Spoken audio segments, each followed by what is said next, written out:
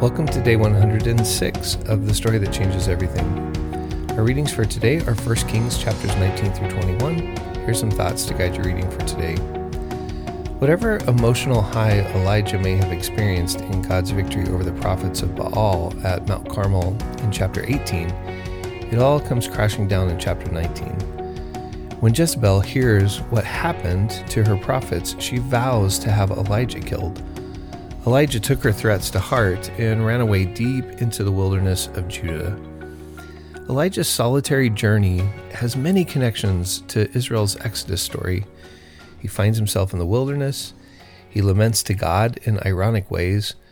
God has delivered him from death, and yet he still longs to die. God feeds him in the wilderness. He journeys there for 40 days, and he ends up on Mount Horeb or Mount Sinai, the same place where Moses encountered God and received the law. There is a significant difference, however. Many of the signs that accompanied God's self-revelation to Moses are present: the wind, the fire, earthquakes. But the unique presence of God to Elijah is not in any of them. Rather, God's unique presence and self-revelation comes in overwhelming silence. God assures the lonely and isolated Elijah that he is not alone. God has preserved 7,000 who've not bowed their knee to Baal. God gives him some new assignments: anoint a new king in Aram, Hazael; anoint a new king in Ephraim, Jehu; and anoint a prophetic successor for himself, Elisha.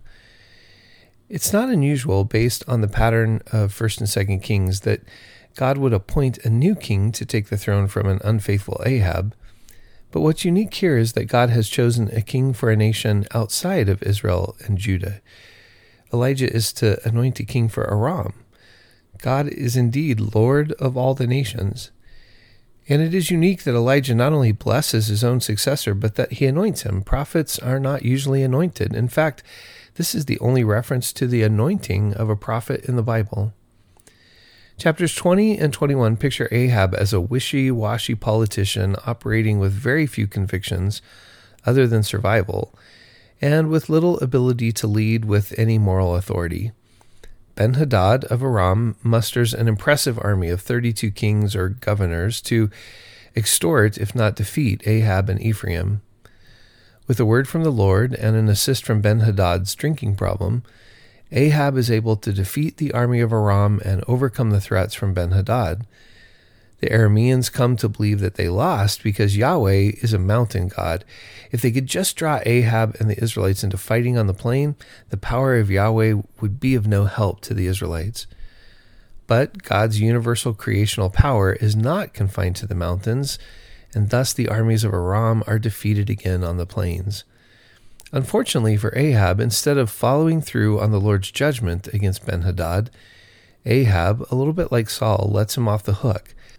And so Ahab's weakness leads to another prophetic denunciation of the king. In the next story, Ahab is interested in expanding his royal compound, and so he offers Naboth, from the tribe of Issachar, a price for his next-door vineyard. The only problem is that Naboth doesn't want to sell and give up on his ancestral claim. Ahab may be indecisive, but Jezebel is not. She takes matters into her own hand and enacts a scheme that has echoes of David's killing of Uriah. In the same way that David killed Uriah and took Bathsheba, Jezebel will kill Naboth and take his vineyard. The word of God comes to Elijah again, and he pronounces judgment upon Ahab and his entire house. Not only will he, the king, die, but God will end his rule and his lineage. What happened to the dynasties before him will now happen to his dynasty and the house of Omri. Ahab, always a chameleon of the moment, repents for what he's done, and that delays God's judgment. John Goldengay describes the end of the chapter this way. He writes, "The story presupposes something fundamental about the way prophecy works. When God declares that something is about to happen, it doesn't mean it has to happen. Everything depends on the way people respond to what God says. In some sense, Elijah's words bring Ahab to his senses, and this gives God the excuse to be merciful, which is always God's preference. God can continue to be long-suffering. Ahab's repentance does not undo the attitudes and practices that Ahab and his predecessors have tolerated and encouraged in Ephraim.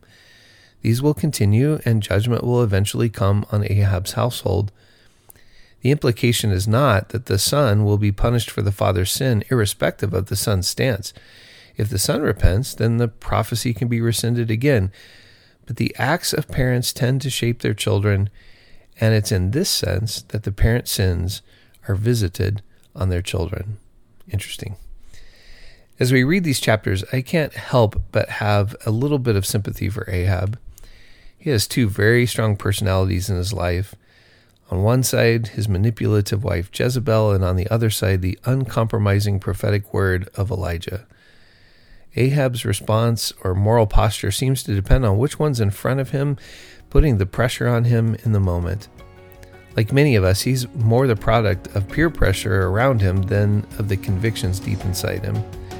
He's not exactly what the people of God need from their leader. Read these texts slowly and carefully, looking for insights and truths you've never seen before. Journal your thoughts, prayers, and questions, and find the God-shaped compass to guide you through the ups and downs of life. Our readings for tomorrow finish the book of 1 Kings and launch us into 2 Kings. We're reading the last chapter of 1 Kings, chapter 22, and starting 2 Kings, chapters 1 and 2. And we're adding Psalm 45. I'll talk to you tomorrow.